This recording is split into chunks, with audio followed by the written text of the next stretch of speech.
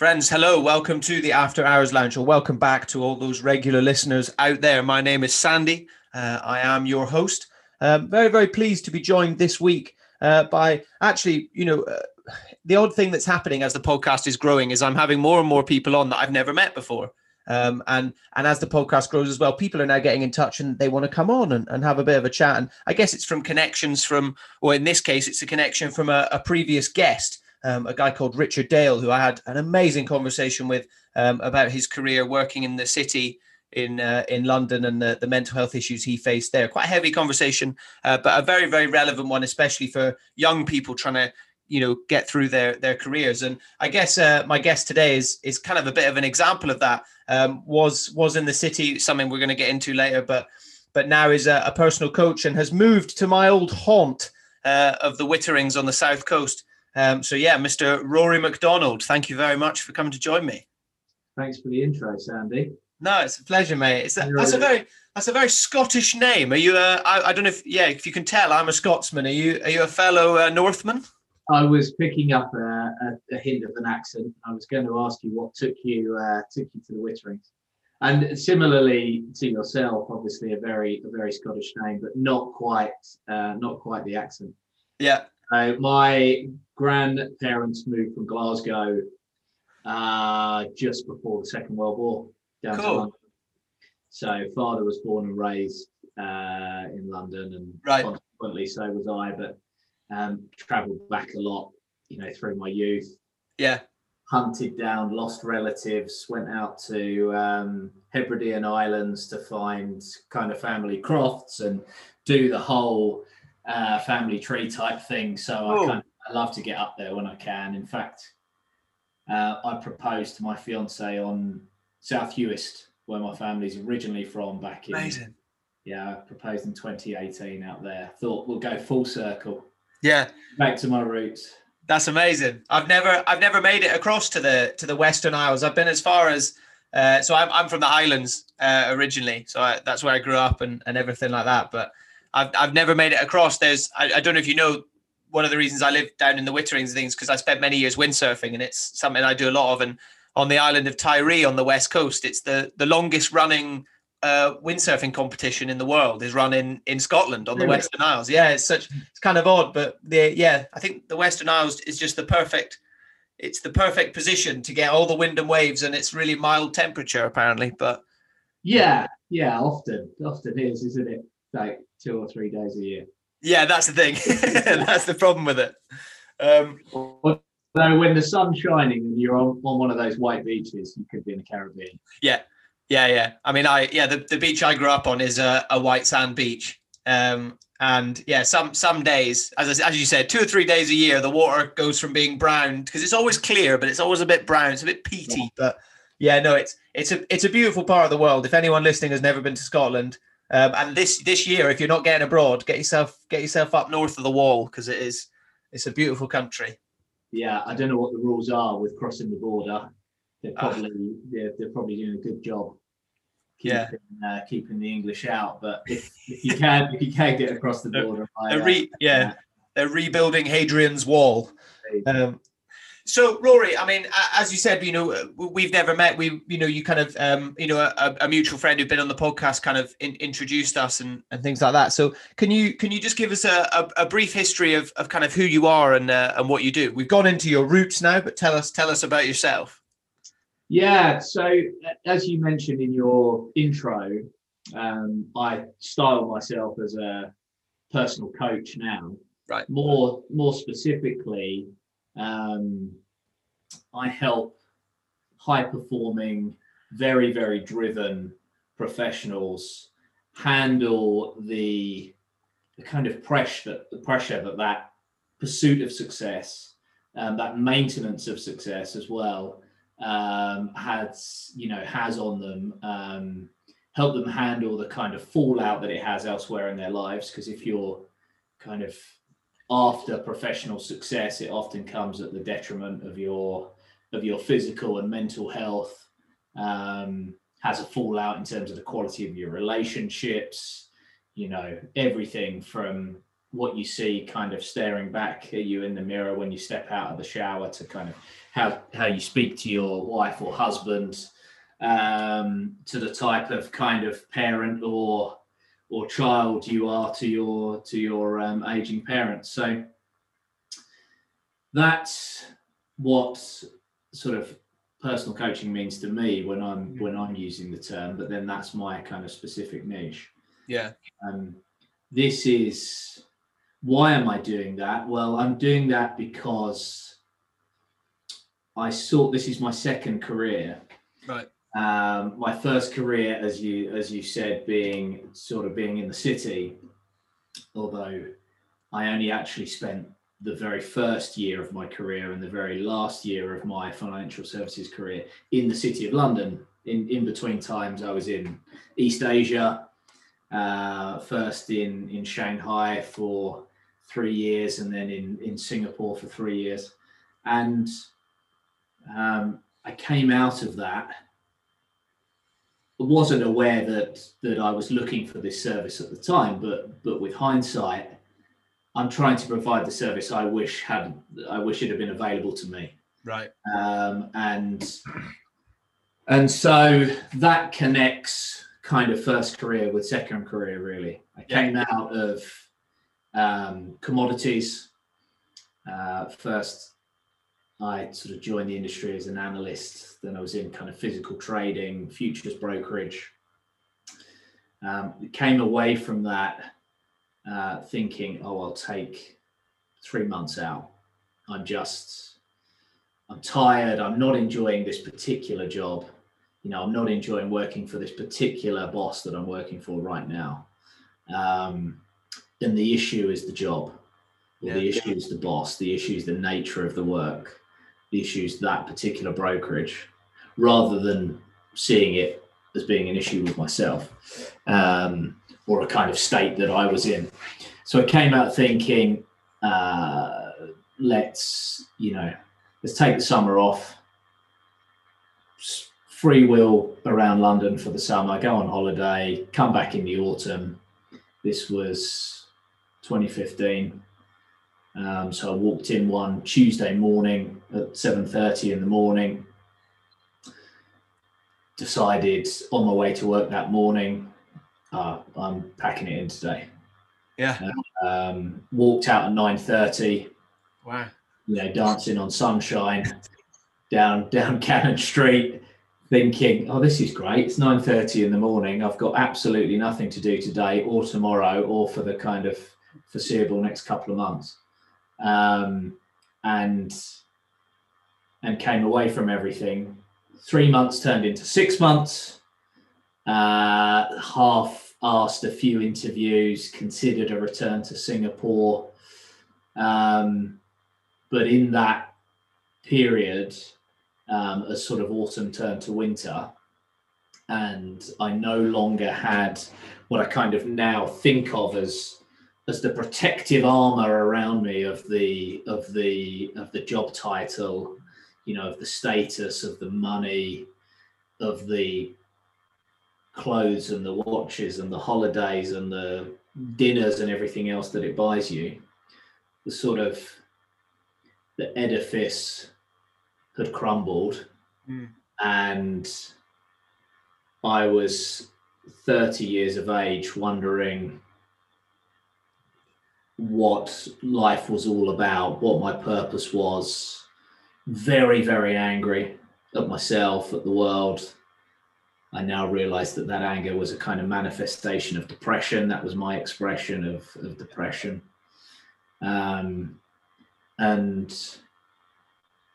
over the next year or so, I started to kind of piece my life back together again. Went into therapy, as a lot of people do, kind of dipping my toe in with CBT because it's relatively easy to come by, and isn't asking too much of you in terms of a kind of, a Freudian retrospective analysis of your childhood or anything like that. It's, It's not too negative. As I'm sure you know, Sandy, it's about, just trying to stack some kind of small positive behaviors one on top of the other. And so that felt like a relatively easy is the wrong word, but that's the place I started anyway there. And I've always been interested I studied history and politics first degree immediately after leaving school, and I've always been interested in anthropology and evolutionary genetics and things like this, and so I was interested in the ancestral food movement and this idea that we would look back to our Paleolithic forebears for kind of the best idea as to how we should be eating, what we should be eating. Yeah. So at the time, I was already kind of playing with a paleo diet, and that's quite easy to maintain because it sits with a kind of Chateaubriand steak dinner with your client when you're a broker. Yeah. You just have a plate of red meat or something. Yeah. So there's at the time it was it worked. It sort of fit with the lifestyle as well. But that was sort of me going, okay, there's something happening with my digestive system that isn't right. I'll call it IBS because that's what my mum calls a similar collection of symptoms. That's what a GP will tell you is going on when they can't diagnose you with a disease. So that was the kind of digestive health background. Came away from the job. Depression, I was going to say depression struck, but it was really a kind of realization that I was depressed rather than that turning point. Where you think suddenly, oh fuck, I'm depressed. It's crept over months and years. Yeah, it's really a light bulb moment, isn't it? Yeah. Well, you do get a sort of light bulb moment. You just realize that what you think, what you're seeing, what you're realizing for the first time is actually the kind of the end of a process, isn't it? Yes. So, I'm butchering this answer to your question, but essentially I've landed 30 years of age, questioning what I'm all about, what my purpose is on this planet. Yeah. Dealing with depression, trying to find, sorry, I'm going to I forgot to put my phone off. Here we go. Dealing with depression, trying to kind of find my own answers to deal with digestive issues, gut-related issues I was experiencing. Right. And kind of tried to start to find my own solutions. Yeah. So through training, through manipulation of my diet, through taking on kind of first the techniques that I was kind of picking up at CBT, and then kind of adding to that and starting to play with meditation and getting into really trying to understand that interplay between my mindset and my physical health, and then that feedback loop that goes from physical health to kind of mental health mindset as well. And sort of had the realization that nexus is kind of where it's at. Yeah. That's only by looking at how your physiology and your neurology interact and and play off one another. Only there am I going to find the solutions for me. And then that expanded to me going, okay, let's put in some proper training around that then, and set up a service where I can go and do that for other people, or where I can go and help other people. So then I embarked on 4 or 5 years of training and education. and started my coaching business mid 2018. Cool. And have sort of honed and evolved things since to the point where we find ourselves here today. We find ourselves here, yeah. That's so interesting. As we said, before I mean, first of all, I think that story probably resonates with an awful lot of people. I mean, I consider myself a weird one because I didn't go down that path of, or maybe you can answer this, but when you hit 18, I mean, did you feel a pressure to, I've got to go to uni and then I've got to go and make loads of money and work in the city and try and forge a career because that's what we've got to do? Did you feel that pressure, or were you, because I feel like there's often a couple of types of people, isn't there? Some people feel the pressure to do that and other people want to do it because you're young and you kind of want to chase that dream. Were you, which one of those two were you? It was, I don't remember there ever being another option. Right. Okay. Other than to go to university.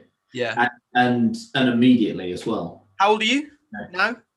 36. 30. Okay, cool. Yeah. So I'm 20. I'm 29. So yeah, I was just figuring out, because I mean, even for me, it was similar at school. Like it was really difficult to break away from that idea of, like, you go, you finish school and then you apply to university and then you go to university and that's what you do, Absolutely. And I mean, you'll tell me, sure, but if you chose otherwise, that would have been, a daunting place to find yourself, I would imagine. You'd have taken a very brave decision to do otherwise, because it ran counter to the narrative. Yeah. Is, you will find happiness in life if you do well in your exams at school. Those grades carry you to university. From university, get yourself onto a good graduate scheme at a kind of, magic circle law firm or a big five accountancy firm, or, if you're, if you're that way inclined, head into banking. And then from that will spring the salary that helps you buy the house. And you'll find somebody like-minded in that process in which you'll marry, and then don't worry about it, because if you tick all of those boxes, you'll be fine and you'll be happy. Yeah. And that, I don't know if we're the first generation for which that's broken down. Yeah. I know that for, perhaps that kind of, the people who are 45, 50, maybe between myself and my parents, perhaps if somebody of that ilk were here talking to us now, they'd say, no, we were kind of at the forefront of that. But I think if you were a young adult, so through your 20s into your 30s in 80s, 90s, and you went through that kind of Thatcherite economic boom, especially in the southeast of England. Yeah. That was, if you could have two cars and, get your double glazing done and have your detached house and everything else, you've made it. You were living the dream, weren't you? You were living the Thatcherite dream. And I think, that's, I think, one of the defining moments for sort of for those of us who are, you're approaching 30, I'm in my mid 30s, find ourselves around that age now, is the 2008 financial crisis. Yeah. And it changed my perception. I was too young, I think, at the time to really appreciate what was happening. And then that was 2008/2009 was my last year of school. And I remember, what's interesting as well, as you say there about the southeast of England, I grew up in the Highlands of Scotland, where things are very, very different. Life moves, and it's maybe sounds cliche to say, but life does move a lot slower up there. No one's really talking about going into finance or, all this sort of stuff necessarily, but there's still that huge pressure. And maybe it's not necessarily that mentality. Maybe it's more of a small town mentality of like, you can't go and do that. You have to go to uni. Like, you can't do that. No one does that. Do you know what I mean? So I think even, and maybe that's accelerated by, broader global things happening, like what happened in 2008 and things. And that probably definitely affected a lot of my generation without us even, or with my sort of age group, without us even realizing it, Yeah, there probably was, an impact felt at the subconscious level. Yeah. In terms, undoubtedly there is, because when you watch media reports every day that are kind of not, I was going to say foretelling, but just reporting, very real financial doom and gloom at a young impressionable age, it puts you into a place of fear, into a sort of scarcity mindset, and it impacts decisions you make about yourself and your own life. But in turn, back to your kind of question about, did I feel a pressure or an inevitability almost to go to university at 18? It was like, I grew up in North Essex, about an hour from the city, right? An hour from Liverpool Street Station on the train. So I knew lads mainly, who at 16, perhaps if they weren't that academically minded, but they had the gift of the gab, they could still go in to the city in that way that, when I did a few years later, I realized that, my colleagues were either, public school boys, in like penny loafers, or they were kind of West Essex wide boys. Yeah. It was the old sort of Barra boy, market trader, gift of the gab. Yeah, go in there, be a phone broker, have one pinned to either ear, kind of, seen Wall Street, 10 times, quote Michael Douglas, and that was enough, and as long as you were prepared to take shit off your angry senior colleagues, and you were prepared to be there early and stay there late and do basically anything, and you were a fast learner, then that's what they could go and do it, and they could go and do it very well, and they could make very, very good livings for themselves. I know, lots of guys who have done that. I think it's almost sad in a way that that's dying out, that kind of option is going, if you like. And now the market's much more regulated, it's much more sterile, it's much more sit behind a desk, do everything. If you're not a double maths grad from Cambridge who can write a trading algo, then you're in trouble. You're not necessarily what they're looking for, and there obviously aren't many of those. So that's sort of dying out, really. But that was an option at, say, 16, but it wasn't really an option for me. Education was highly prized in my household, I think, probably because my parents didn't continue beyond what would have been GCEs then. They wanted you to kind of push it, I suppose. Yeah, and I'm the eldest child, so the first one. The first one in the family to go to university. My mum left school at 15, and it hasn't stopped her running a very successful hairdressing business, but she hadn't had that experience. So she wanted you to do it, kind of thing. Yeah, my dad stayed until he was 16, so he did an additional year, but he didn't go on to what would have been his desire back then, which would have been to go to art college. Right. He couldn't afford it. His family couldn't afford it.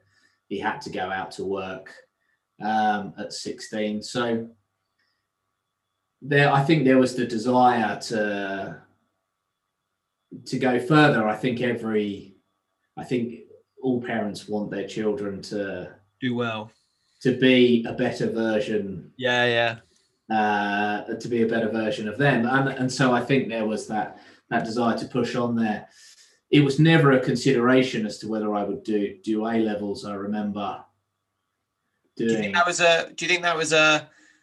I mean, looking back, and then really, I guess this will lead into you eventually kind of leaving and things. But I mean, so do you think, looking back, you felt a pressure from your parents to do it, not just because, like to try and kind of, I guess every kid gets it at a certain point. They're like, I want to make my parents proud. But do you think you would, looking back, were you doing it just to do that, or were you doing it because you actually kind of wanted to do it? It's so hard to divorce the two things. Yeah. And, I come into talking to you today having I was doing a refresher course yesterday on the psychology of decision making. Right. Because so much of what I do is about people either making positive, serving decisions for themselves or making self-sabotaging decisions. Yeah. So I was doing this refresher yesterday at a Goldsmith's course, and basically, the guy was talking about the nature of the professor that was running the course, about the nature of memory. And so I've come from this course knowing that, what I perceive to be my memories of those situations are highly, highly inaccurate. Yeah. Based on the science that I was learning yesterday. Yeah. So I'm sort of in with caveats here, Sandy. But no, it didn't feel. I've always felt pressure to make my parents proud. Right. Yeah. In fact, to this day, I find it hard to self-validate. I find it hard to. It's hard work for me. Yeah, it's hard. It's hard work for me to do that. I still will look to, external validation. Yeah. Especially feeling low. Then that feels even more important. So yeah, there was always a pressure to do well at school. Right. And as a consequence of doing well at school, university is an option. So I suppose in a way there was pressure. Yeah. But I remember being very excited to leave home. Yeah. I decided I could have gone to university in London, but my sort of family's financial situation would have meant that I'd probably stayed at home and commuted. Right. Yeah, which isn't. That wasn't the university experience that I wanted, so I decided to go out to Manchester. And wanted nobody from my school year to go there. Yeah. Make a completely kind of fresh start. Reinvention. I wanted the opportunity to reinvent, and I think that's a bit of a motif that kind of repeated itself through my 20s as well. But yeah, I mean, so getting on to that then. So, afterwards you do this, and then you say, you, by the sounds of it, you kind of got the big job, and you're traveling, and you're in Shanghai, and you're in Singapore, and you're a bit in London and things like that. Did you in your last sort of few years, or even year or whatever, of doing that job, did you start to feel like something was wrong? Like, did you start to, because for me, in my career, and two very, very different careers and things like that. But for me, when I left my career and completely changed the way I did it, I could feel it for about 6 months before I actually was like, right, I'm throwing in the towel in this. And I felt like, I didn't necessarily feel like I'd hit the roof, but I was like, I'm not being fulfilled here. I kind of feel like my purpose I was lacking a purpose. How did you feel? And did you have that awareness? Or was it very much, I guess, as we said before, like a light bulb moment where you're like, no, fuck this, I'm out? For at least the last 2 years, if not the last 3 years. Yeah. There was I was chasing after something. Okay. I was chasing after feeling better than I did. I was running away from jobs, from relationships, from geographic locations, changing cities, even Right. in order that I didn't yet have that awareness that what needed fixing was me. Yeah. You're right. I thought, well, oh God, this relationship isn't working. Yeah. Obviously it was her fault, not mine. Yeah. Naturally. How wrong I was. And I thought, I don't really want to live here anymore, or, I don't really like this job. And because of the nature of my work and because of the kind of market situation, so I was in commodities, specifically steel making, raw materials, and the Chinese is just buying this stuff like hand over fist, feeding the economic boom. So I could get away with it because I was in demand. I was good at what I did. I was well known in the industry. And so if I wanted to change my job, I could go and find another one with a better title and a higher salary. And so you could almost go, well, I'll just, I'll ditch it. I've only been here a year, but I'll ditch it. I've only been here 9 months. I'll ditch it and I'll go and do something else. Mm-hmm. So I was sort of jumping from job to job, from city to city, from relationship to relationship. And that was a sort of 2 to 3 year period. And I'd get very, very low. Yeah. And because of, I don't think I was even, it would have never occurred to me to ever have phoned in sick for mental health reasons. Yeah. It's like, it's not just that there was a stigma, it wasn't an option. Yeah. I was going to say that. No one even had the language to talk about these things.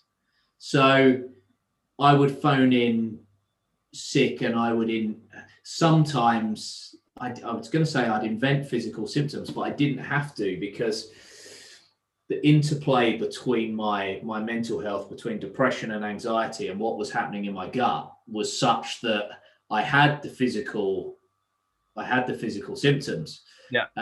But I would have to make more of them in order to justify having a whole week off instead of a day off or something like that.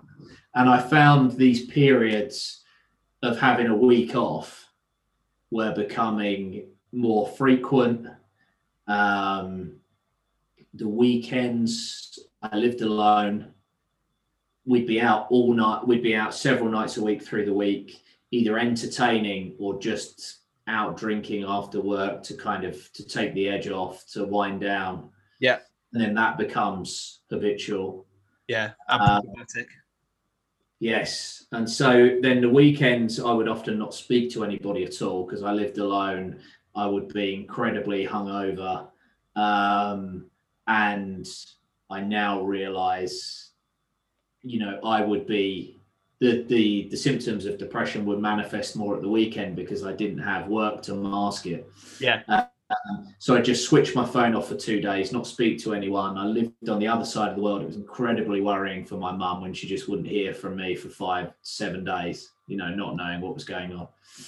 And so, these periods were becoming more frequent, and I was outside nightclubs at 4 a.m. in Singapore, phoning my sister in floods of tears because, I was deeply unhappy, but I didn't know why.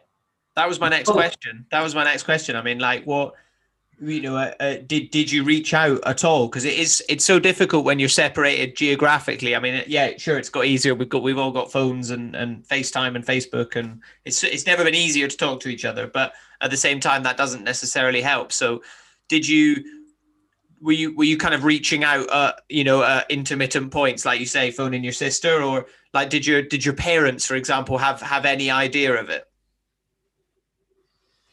I was probably acting out more than reaching out. Right. Yeah. That's subconsciously, I was probably trying to get that message out there without saying it. That kind of all is not well. Right. But I think it was subconscious, not because I was like consciously dodging having the conversation. Mm. I don't think I yet had that the awareness as to kind of what was going on with me. But yes, my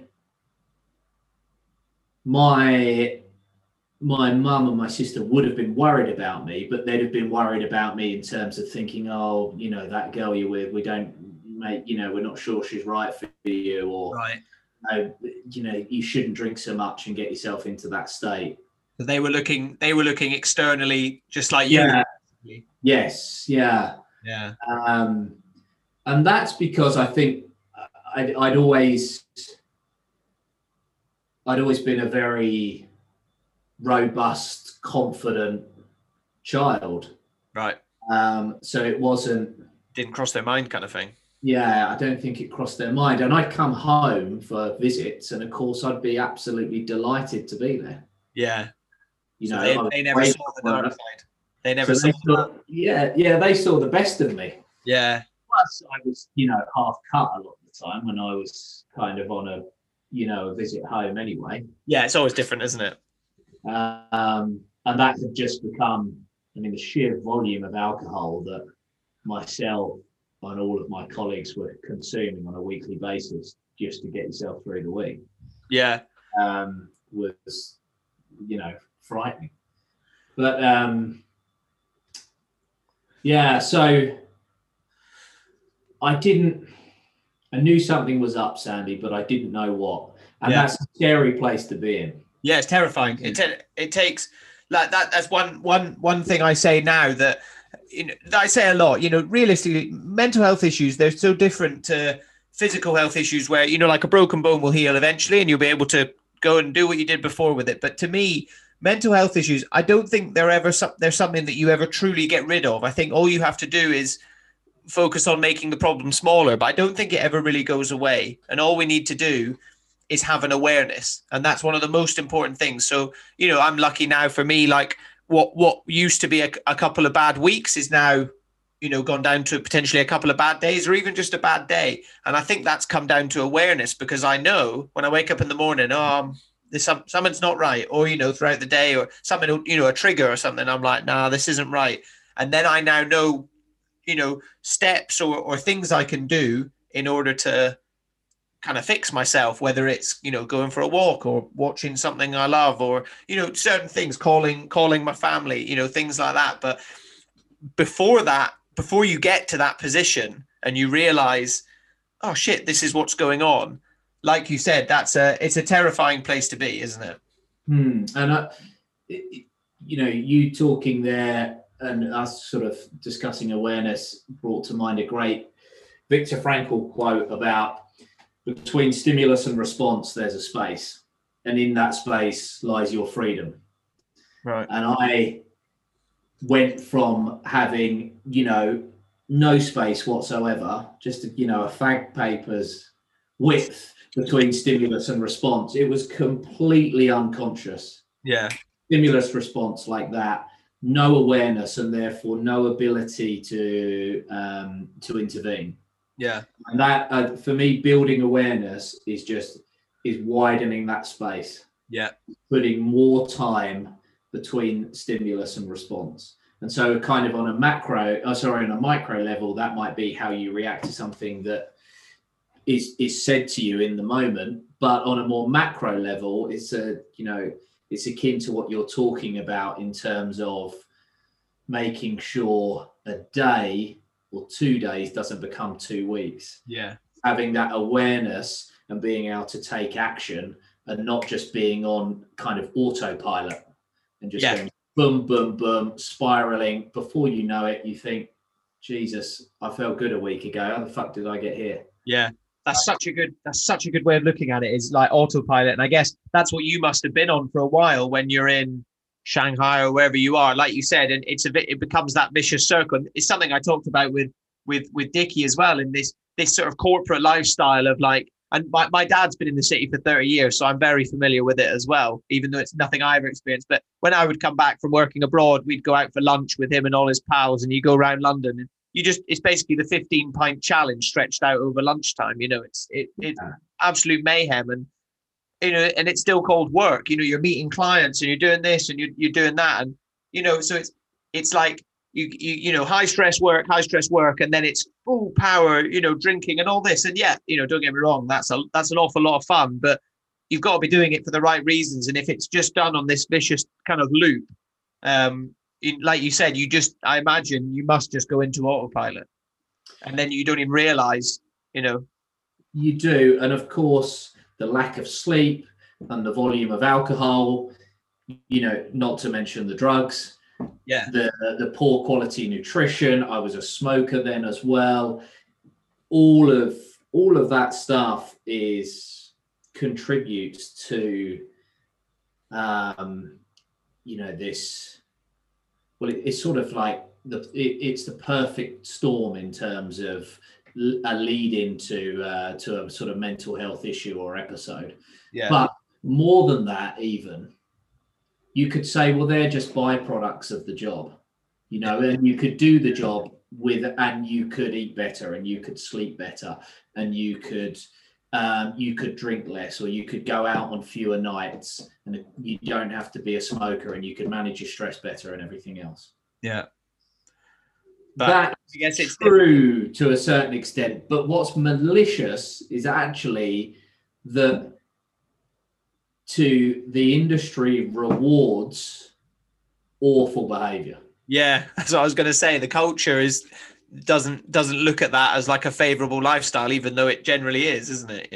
Yeah, but even more so than that, I was getting we all get our cues as to the utility of our behavior from our environment, don't we? Yeah. Do something and it's favorably viewed in your environment, the feedback loop is do that again, right? Yeah. And being a mean, nasty, angry person made me better at my job.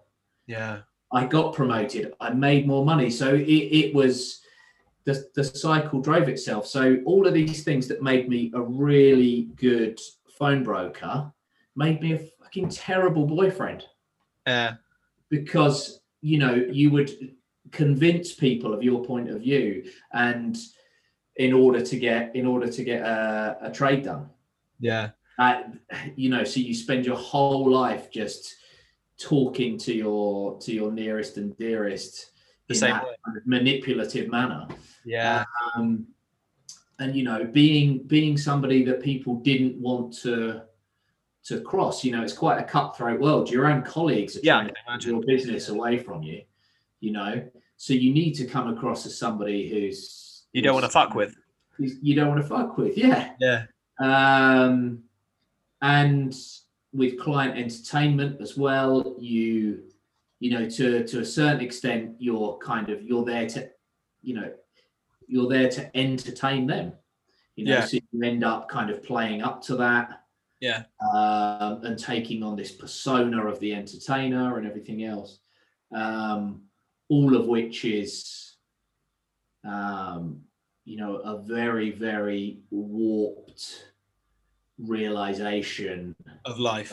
Of you at your kind of best and worst, but on hyperdrive, basically. Yeah. And it's not sustainable. So did you living like that then, and obviously now doing the personal coaching, from what it sounds like, you've basically taken, as you said at the start, and that's such another really cool way of looking at things, is you were like, right, looking back, what did I need? And it's something my friend told me when I quit my job and I was doing what I'm doing now, and he said most people go down into the mine and they dig for gold, but he's like, what you're doing now is you're standing outside the mine selling shovels.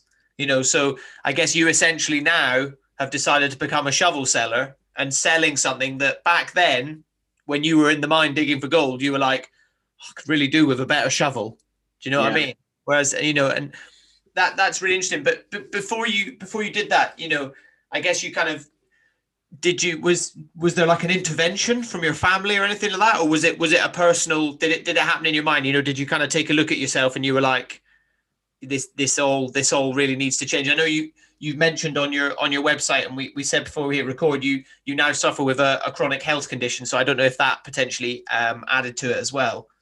Well, this is something that's it's inflammatory bowel disease, right. And it's something that I wasn't aware of in my previous career, and when I was sort of first deciding to go into the world of sort of health and wellness and establishing myself as a personal coach and everything else around that. Yeah, I didn't even possess that knowledge then. So that's a more kind of recent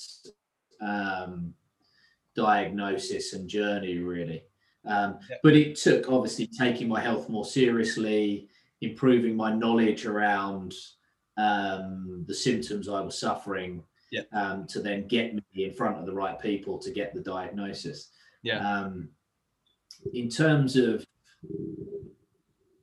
how that has an effect on my mental health, it's very much a two-way street, in that if I'm particularly anxious, then the likelihood is I will have a kind of inflammatory flare up in my bowel. And likewise, if I consume foods and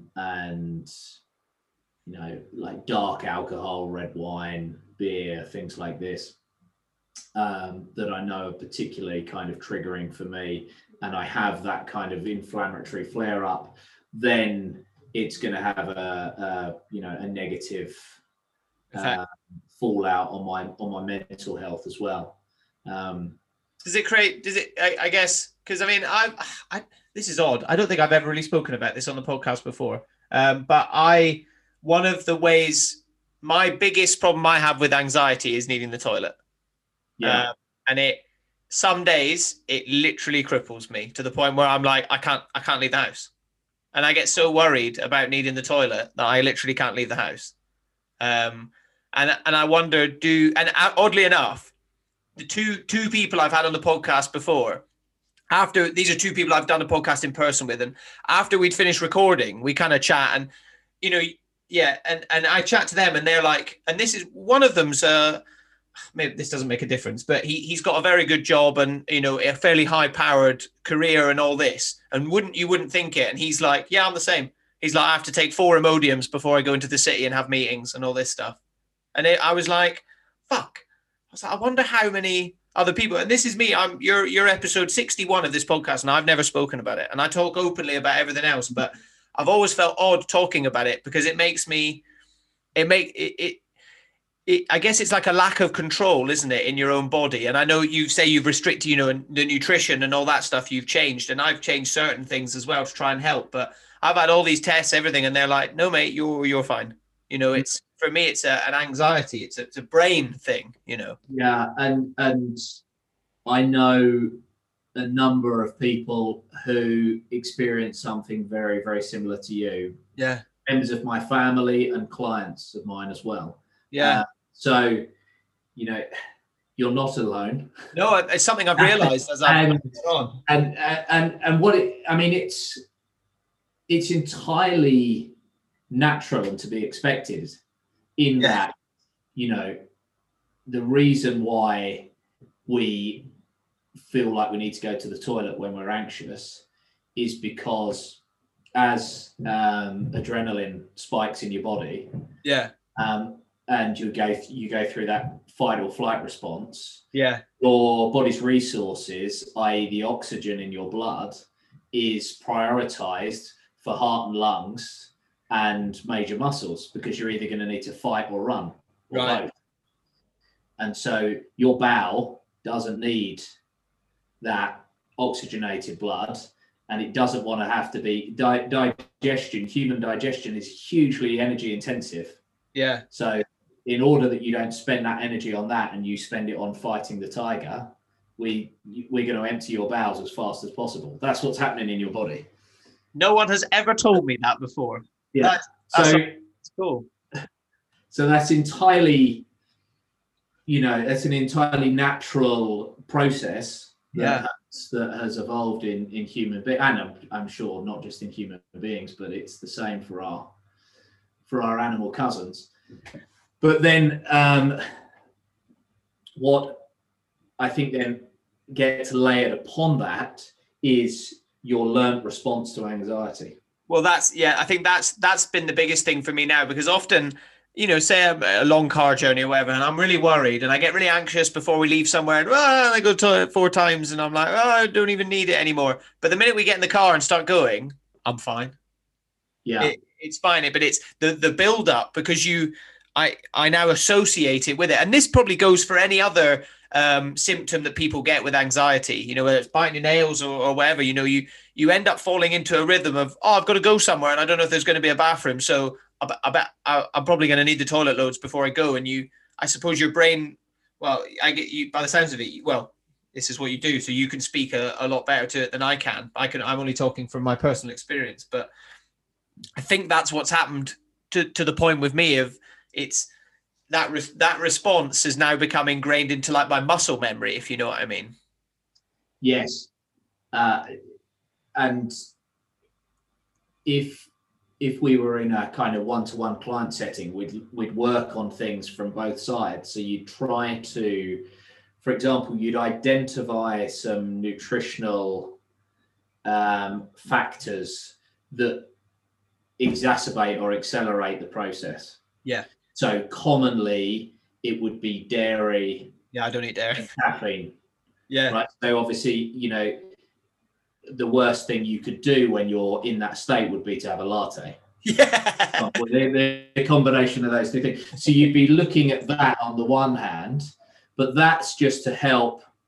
There is a positive feedback loop through diet and exercise, but really it kind of mindset's the driver. So it is a two-way street, and you do get that upstream positive impact of doing things like having that awareness around, okay, I'm really anxious now, so I'm not going to exacerbate that by putting caffeine or dairy or gluten or whatever your thing might be on top of that. But, that's at best, it's a sticking plaster solution, while you start working top down, as you've pointed out yourself, Sandy, kind of starting in the mind, and looking at getting you out of a place where it comes back to that stimulus and response. Yeah. And that triggering that kind of it's called the sympathetic nervous system when you're on kind of red alert. It's not very sympathetic to you in terms of how things play out, but when you're in that highly adrenalized fight or flight state, kind of looking at kind of breaking that response loop. So is it all, I mean, I'm very aware that we're basically turning this into a personal coaching session for me, but I mean, is this stuff, is this all the kind of stuff you do? Because everything we've spoken about so far of your career and your change, and you've got such a vast amount of experience, and I guess that's why you are working with, as you say, like high-powered individuals, so people that are probably in similar careers to what you were in, things like that. And is what we've just done for the last 5-10 minutes, is that the kind of conversation you have with a lot of people? I know not necessarily about needing the toilet or whatever, but is that the kind of thing that you get into? Because as I said before we hit record, something I'm really interested in is this idea of personal coaching and it as a career, and it's something I've come across an awful lot as I've got more into the mental health world through the podcast and things, and it's something I didn't really know existed. So yeah, this is a very long-winded question. I apologize, but is that a kind of typical thing that you would kind of talk to your clients about? It is typical, yeah, and it's those types of conversations are surprisingly common. Yeah, people come to me with a long list of health complaints, right, multiplied by the huge amount of worry that they're experiencing around those health complaints. Okay. So they pitch up with these huge number of complaints usually, and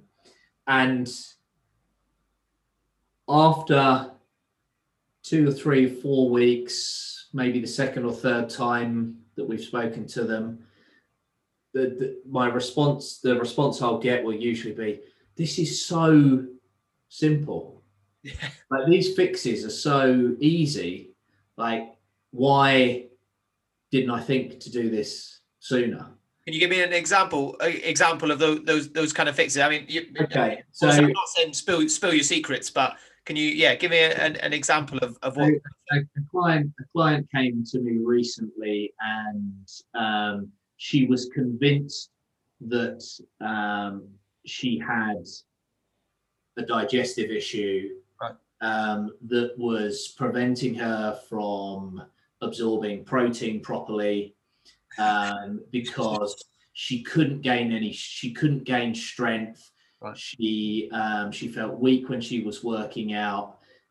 She had a number of foods that she thought she was allergic to or intolerant of, because of the kind of the symptoms that she was getting after eating them. And we got her not eating her breakfast and her lunch at her desk, without looking at her phone, doing a 1-minute breathing exercise before eating, in order to take her from that fight or flight, highly adrenalized state into the more kind of parasympathetic rest and digest state. Yeah. A lunch break. Who'd have thunk it? Yeah. And got her chewing her food to like baby food consistency instead of just wolfing it down. Yeah. And 80% of those problems disappeared. Really? And the 20% that she was left with now feels manageable. Yeah. Don't feel like a big deal. And so now we can just pick them off one by one. And she's all chilled out about it, because 80% of these other things have gone. And so she's just left with like 2 or 3 areas that we can now really focus on, dedicate time, resource to, and really get into the long grass on, because we don't have to worry about all that other stuff. You know, she has no food allergies. She has no food intolerances. We've not gone and done any testing. She just experiences no digestive issues around those foods anymore. So essentially it was a kind of a mental barrier and a mental behavior that she was doing and I guess it's what so many people doing, and people listening, like, people eat lunch at their desks, don't they? I think that minute of breathing is so important, isn't it? And often doesn't even need to be that minute of breathing. But as I said, my girlfriend, she usually makes a point of walking to the shop she's a primary school teacher, but she'll make a point of walking to the shop to go and get her lunch rather than packing it or anything like that, because I think she likes the walk to kind of just decompress before she gets a load of food and sits down and eats it. Whereas I think a lot of people miss out on that. Let's just take a minute and just, it's literally in the name. It's a lunch break. It's a break. You're meant to step away from, and a lot of people, unfortunately, aren't afforded the opportunity to have that break, are they? No. And I'm going to come back to why I think that this is why there are a whole host of sort of disguised digestive issues with like type A personalities, very driven, ambitious people. But before I do, just on that kind of, to finish our point about lunch breaks and this idea of your girlfriend walking to the shops and decompressing and everything else, if you take your lunch at your desk, you don't think about what you're eating. No. And you don't chew properly, then your food has hit your stomach before you're producing enough stomach acid to properly digest that food. Yeah. But just the act of thinking about food, particularly if you can see it in front of you and you can smell it, stimulates the vagus nerve. It sets you up. Vagus nerve stimulation then leads to kind of the stomach acid production. So you're already receptive. And then chewing slowly as well is another communicator to your central nervous system that your stomach needs to be prepared for food. Yes. They feel like really simple things. Oh, chewing. What difference is chewing going to make? Yeah. Oh, I'm thinking about my food for a minute before I eat it. It sounds like a load of woo-woo nonsense. Yeah, that's the thing, isn't it? It's not at all. It's like it's an integral part. Digestion starts before the food even hits your lips. But sort of digestion aside, I think this client, and in fact another female client of mine who's has a very high-powered job in London, who incidentally has the same sort of rush to go to the toilet with adrenaline that you or with anxiety that you were talking about earlier. With both of them, when I first meet people, we go, in depth into all areas of their life, and I'll talk about how they currently manage stress. They both said to me, and this type A personality often does, I handle stress incredibly well. Because I do at work. At work, I'm so good at managing stress. And what it's back to, to awareness, like we were talking about earlier. Often what's needed is just a little bit more awareness in terms of showing them, okay, so you think you manage stress really well. Let's look at these collections of symptoms you've got and show you how they're all stress related. So unwittingly, at a conscious level, you might feel that you're completely in command of your environment, but it's having a detrimental effect on your body that you're not aware of. And so let's look at your stress management, at your coping techniques. Yeah. Because you might think they're working right now, but they're not, because it's showing up in symptom X, Y, and Z. Yeah. But that's incredibly common because, of course, if you're an ambitious, driven, high-achieving person, you're confident. Yeah. You're in command of yourself and of your environment at work. And so you're used to thinking the world operates and I operate exactly as I think it does. Yeah. So it's not surprising that some of these things haven't been noticed, because they kind of run counter to the narrative that, I know everything and I'm in command of everything. It's all in my control. Yeah. So I know again, it says on your site, you're a nutritional therapist and all this. Generally, do you, and I think you may have mentioned earlier on, do you kind of start on the outside and you start looking at the physical symptoms of, a bad stomach, or I think this gives me no energy and all this, and then do you kind of work your way in or up to kind of mental things, or does it just vary depending on the client and what they kind of tell you on that first session? Usually lead off with physicality, because people find it much easier to talk about how they feel in their body. Yeah, true. Than they do to discuss their mental health, state of mind, or their emotional health. So, and in listening to somebody talk about their physical symptoms, you very quickly get an insight on their mindset. Yeah. Because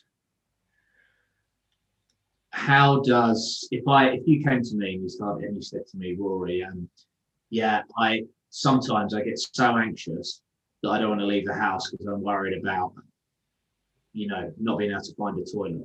Yeah. We're talking about your digestive system, aren't we? We're going to start some more questions. But then you would say, well, how does that make you feel about yourself? Or how do you feel you're perceived for that? And then very quickly we'll start to kind of pick up on a few stories. Yeah. A few scripts that you're running around yourself and around that symptomology and everything else. And, you know, while people come to me with complex issues, they always come to me with aesthetic stuff as well. Yeah. You know, I haven't met a client yet that hasn't wanted to sort out this digestive issue or this energy issue or this hormonal issue, but also didn't want to look better in the mirror. Yeah. So as soon as you're talking about body image, you've got a window on mental health. Yeah. Yeah. One's always going to be tied to the other, I suppose. But I tend to work concurrently, you know, bottom up with kind of nutrition and, you know, that's a terrible pun, isn't it? Yeah. with nutrition and training and like top down on the mindset. Yeah. Concurrently, but get some quick nutrition and exercise wins going in like it's amazing. First couple of weeks. Yeah. And mindset comes in a little bit more gradually. Yeah. Well, it's amazing how much difference things like getting a bit of exercise and changing, you know, a couple of meals you eat. It kind of almost makes a subconscious difference on your mental health anyway. It certainly did for me, you know, even just taking myself out for a walk or doing that, or lifting weights for 20 minutes, half an hour, or again, I'm not really mentioned it much, but for me, like windsurfing, doing that, for me, that's a complete reset button. And I notice once you get used to doing it and you get used to going for a run, or for me going windsurfing, anything like that, it does become a bit of a crux for your mental health, but it massively helps. Subconsciously, you just feel like a happier person when you know you've been outside and moved your body a little bit. Yeah, and of course, you know, while you're windsurfing, you're releasing endorphins. Yeah, you're coming off the, you know, I know that you're a very good windsurfer, but occasionally you come off and. No, I come off a lot. I definitely come off. Yeah. And when you hit that cold water, you know, we experience something called hormesis, which is like basically good stress. Oh, I love. Yeah, it's amazing. So you get that cold exposure, don't you? You get that shock. Yeah. You get that immune reaction, where essentially your body is creating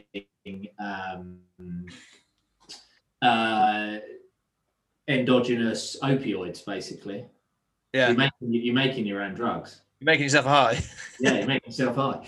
Yeah. So you're getting all of that physiologically, as well as the kind of mindfulness of not being on your phone, not looking at a screen, letting your mind wander, having that kind of the occupation of the forebrain in terms of you assessing where the wind is and where you're going to turn, and you're just in the moment, aren't you? Looking at the waves, but also I'm sure at the back of your mind, you're working things through as well. You may be not consciously aware of it, but you're kind of, things are shifting about. And, definitely.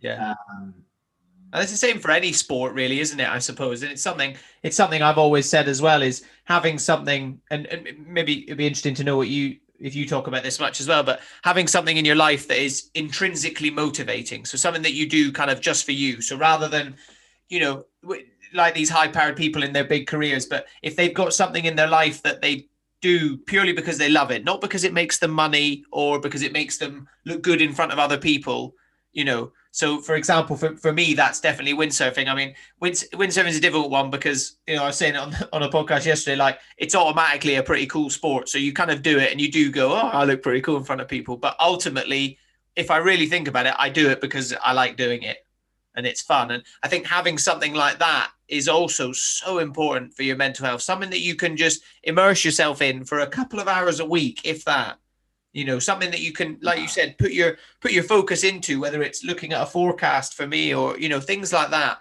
that isn't tied to your career. And I wonder if you've encountered, you know, much experience with that kind of thing as well. Yes, and very much so, because I think these hobbies, particularly kind of sporting or physical hobbies, they're metaphors for your life. You know, when you're depressed, you're often without hope. You can't see a better future for yourself. You can't see yourself as a better version of yourself than you currently are. Yeah. but the act, even just the act of getting in the water is a process where you had to take action to create a result, to create an end result. Yeah. No, you had to get up, you had to put your wetsuit on, you had to leave the house, you had to brave the cold water, you had to get all your gear together, you had to take on the challenge of battling the elements, staying on the board. Every time you do it, I'm sure you're aiming, whether you're aware of it or not, at being incrementally better than you were last time. Yeah. I know it's fun, but it's also, there is fun to be had in improving, learning how to master your craft. And what is that teaching you? It's teaching you that in any area of your life, you're capable of making a start and building on that start incrementally to end up better at something than you were yesterday. So if the metaphor is windsurfing, then it's you take that on board within your life in terms of kind of remaking yourself as a person better than you were yesterday. Constantly push to use the language of the British cycling team. You're looking for those marginal gains. Yeah. It's I guess it is. That's a really nice way of looking at it, of a metaphor. And I think it's why a lot of the time when people do find these sports, or they kind of find that thing that they really love doing, I think it really can be a turning point for an awful lot of people. And I consider myself very, very lucky that I found it when I was 18 years old. Yes. Yeah. And I think we have it for ourselves, and we can take it from professional sports as well. Yeah. When you think about how the best managers in the world go about getting sterling performances out of their best players. Yeah. And apply that to yourself. Be your own manager. Yeah. How would you treat yourself as a kind of high performing sports star to get the best out of yourself? Yeah. But sort of going back to whether I start kind of physically or more mentally, I want to create a little bit of physical feel good, whether that's through somebody making some quick and impactful nutritional changes, or through exercise or something like that. Because the first mindset exercise or practice I go through with anyone is vision setting. Right. And when you're saying to somebody for the first time, if you had a magic wand and you could change absolutely everything at once, where would you be in a year's time? Yeah. Where would you like to be in a year's time? You want them bringing as much positivity and energy to that as they can possibly muster. And being in a place of confidence and relaxation. And when you come off your windsurf, that's probably the best moment for you to sit down and do some kind of visualization for the future. Yeah. Because you're not fearful of anything. You're not uptight or anxious about anything. You're completely chilled. You're in the flow. Yeah. You're in your state of free nature. You feel most like Sandy. Yeah. So if we want you to be feeling like the best version of Sandy, and to kind of imagine what he would look like in a year's time, or 3 years or 5 years time, let's get you doing it straight off windsurfing. Yeah, that's a good point. Yeah, because it gets you catching people in the right mindset is a really crucial part of it. And then building upon that, and that was my realization in studying nutritional therapy, training as a nutritional therapist, studying, sports science, training methodologies, all of this stuff, was that I could write somebody the best protocol that would handle every single one of their health issues, would clear up every symptom. Yeah. But it's not worth the paper it's written on. Yeah. If it's not applied. Yeah. And why is it not applied? Or why do people start applying it and then stop. Mm. Mindset. Yeah. So all of the knowledge and the research and the kind of science-backed protocols and everything else, it's wonderful. Yeah. But unless you can get somebody to get up every day and not rely on motivation, not rely on pushing themselves, but being pulled towards this, this vision of their future self that's inspiring, that emotionally resonates with them, drags them pulls them towards their better self, instead of them feeling like it's a constant uphill battle to get there. Without that, they don't get up and pursue the marginal gains every day. Yeah. I know, we'll to sort of start finishing up, but to go on from that, I guess in a certain sense, and I've said I'm quite interested in kind of the industry and the job you do now and things. Essentially, you're trying to get rid of the client eventually, aren't you? You're trying to give them the power. You're trying to put yourself out of a job each time because you want to make yourself redundant. Yeah, exactly. That's what I was. Yeah, you want them.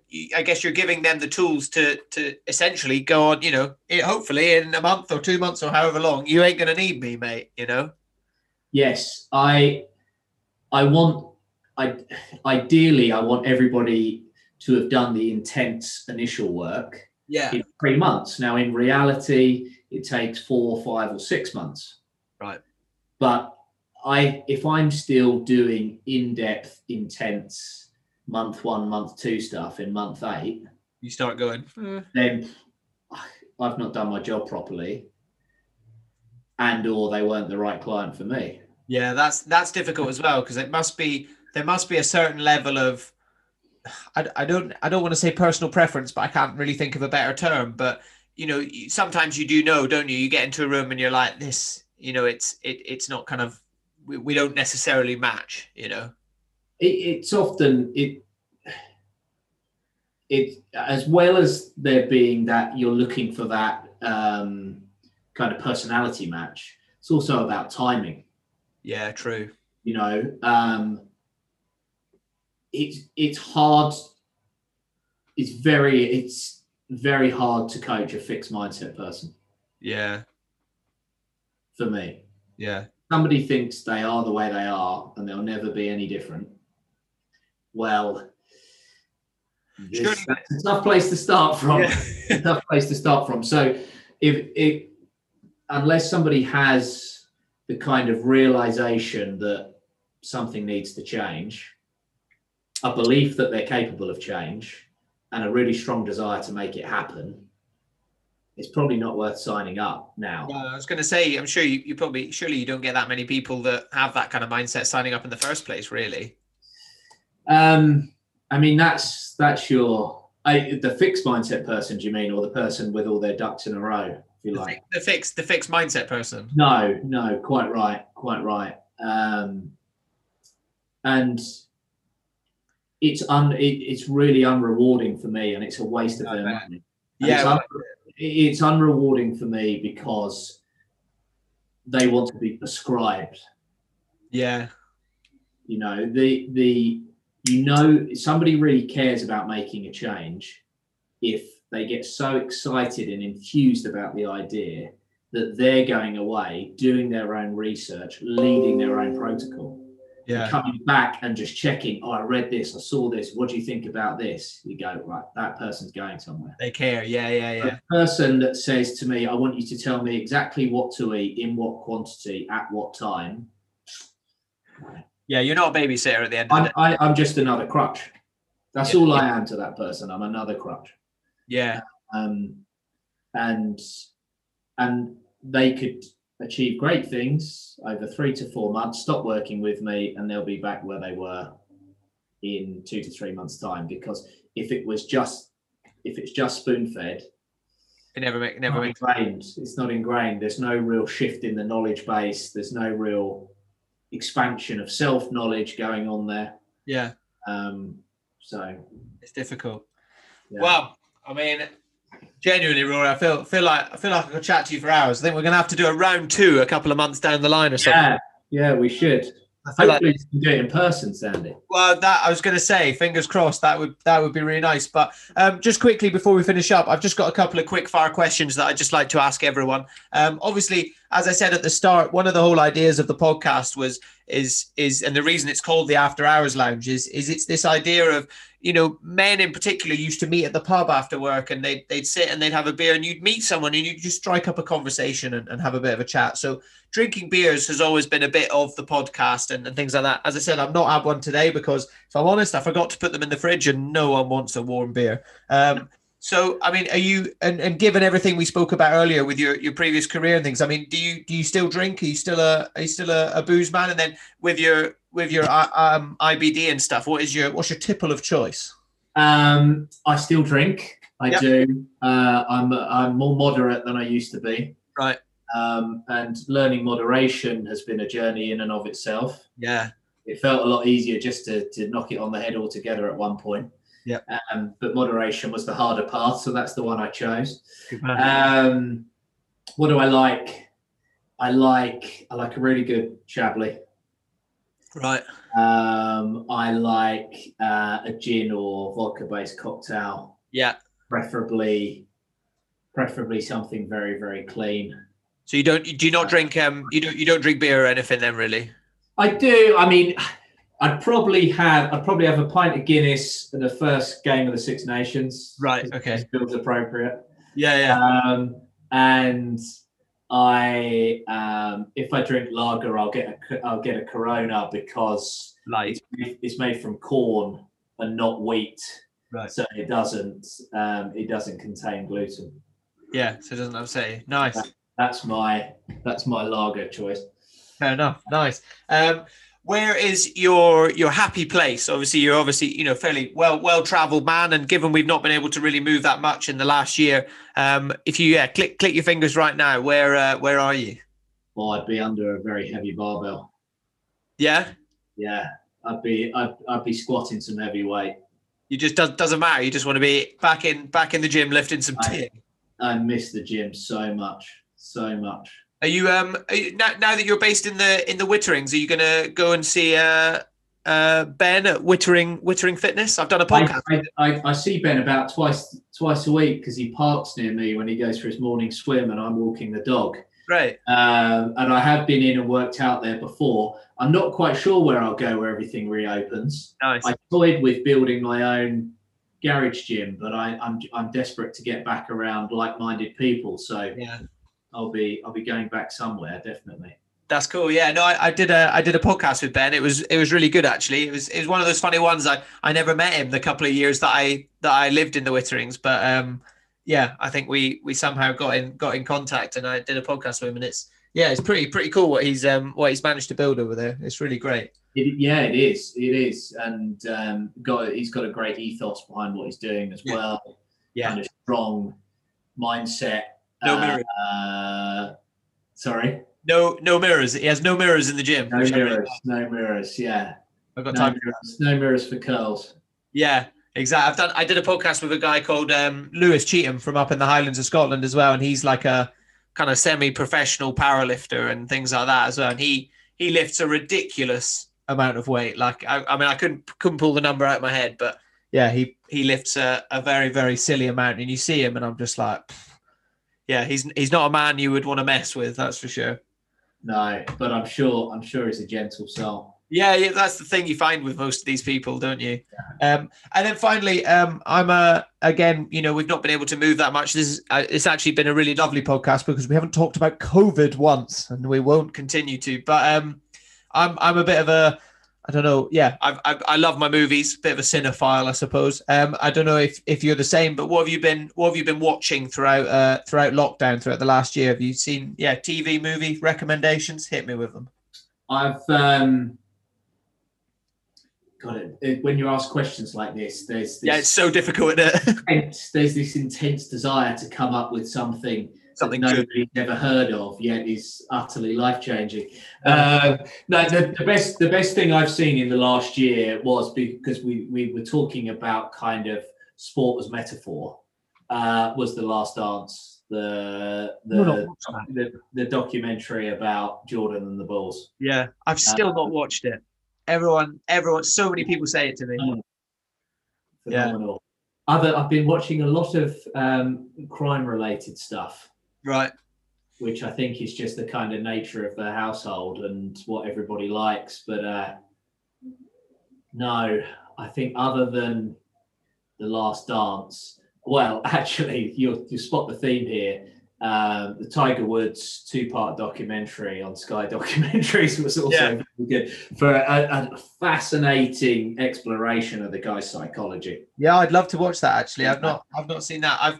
I've just started watching the F1 Drive to Survive on Netflix as well, which is that's really cool because I don't watch Formula One whatsoever. It's not something. I mean, I'm familiar with the names obviously, but it's not something I'm into. And I'm on episode 5 of season 1, and I'm like, I can't stop watching it. It's really cool. I think anything like that offers you an insight into how like high performing individuals handle pressure. It's so interesting. All stuff that we can borrow from. Yeah. Well, that's part, as I said, it's part of the reason why I started this podcast, just so I can talk to all these people and just get new perspectives. So, yeah. But anyway, Rory, thank you very much. Where can anyone listening find you on social media or anything like that? They can follow me on Instagram at rorymacdonald.coach. I'm a MAC McDonald rather than an MC. MacDonald. I'm a MacDonald. And my website domain's very similar, www.rorymacdonald.coach. So at rorymacdonald.coach on Instagram, at rorymacdonald.coach on the web. Have a look, check it out, get in contact. I am more than happy. In fact, anyone who drops me an email at rorymacdonald.coach saying I heard the podcast, I will have a chat to them gratis for 45 minutes, an hour, whatever they've got time for, anything they want to discuss around their mindset and their health and how the two interrelate and how I might be able to help them. Great. Yeah, no, I'll promote that as well on my channel. So yeah, you can find me as well, guys, on at the After Hours Lounge on Instagram. Please like, share, subscribe, follow, all that usual nonsense, both on Spotify and Apple Podcasts. You can also leave a review. And if you are really enjoying the work I'm doing, you can also buy me a beer via the link in my bio. As I said, all this talking is thirsty work, so you can donate to the podcast through there as well. But yeah, thank you again, Rory. And thank you very much to everyone listening, and we will see you for the next one.